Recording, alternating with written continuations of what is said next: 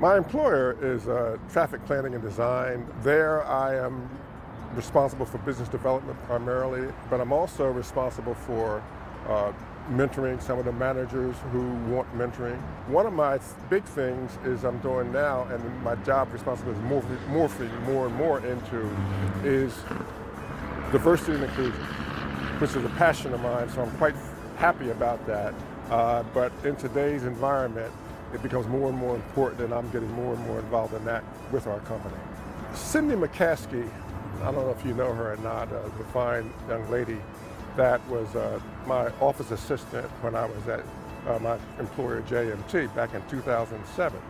And she knew my penchant for wanting to be involved in marketing and things like that.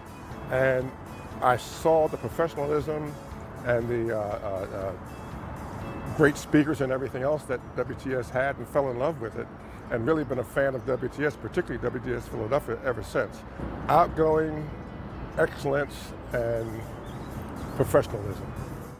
I got hired with PennDOT, or I left PennDOT. I retired from PennDOT in January of 1991, more than 30 years ago. I retired as the first ever assistant construction engineer, or ACE, they ever had. And even in today's environment, I'm the last one they've ever had also. My favorite quote is, "Bloom where you are planted." And I say that because there are so many people who are forced to go someplace or to be in a certain position that they thought, well, that's not what I wanted to do.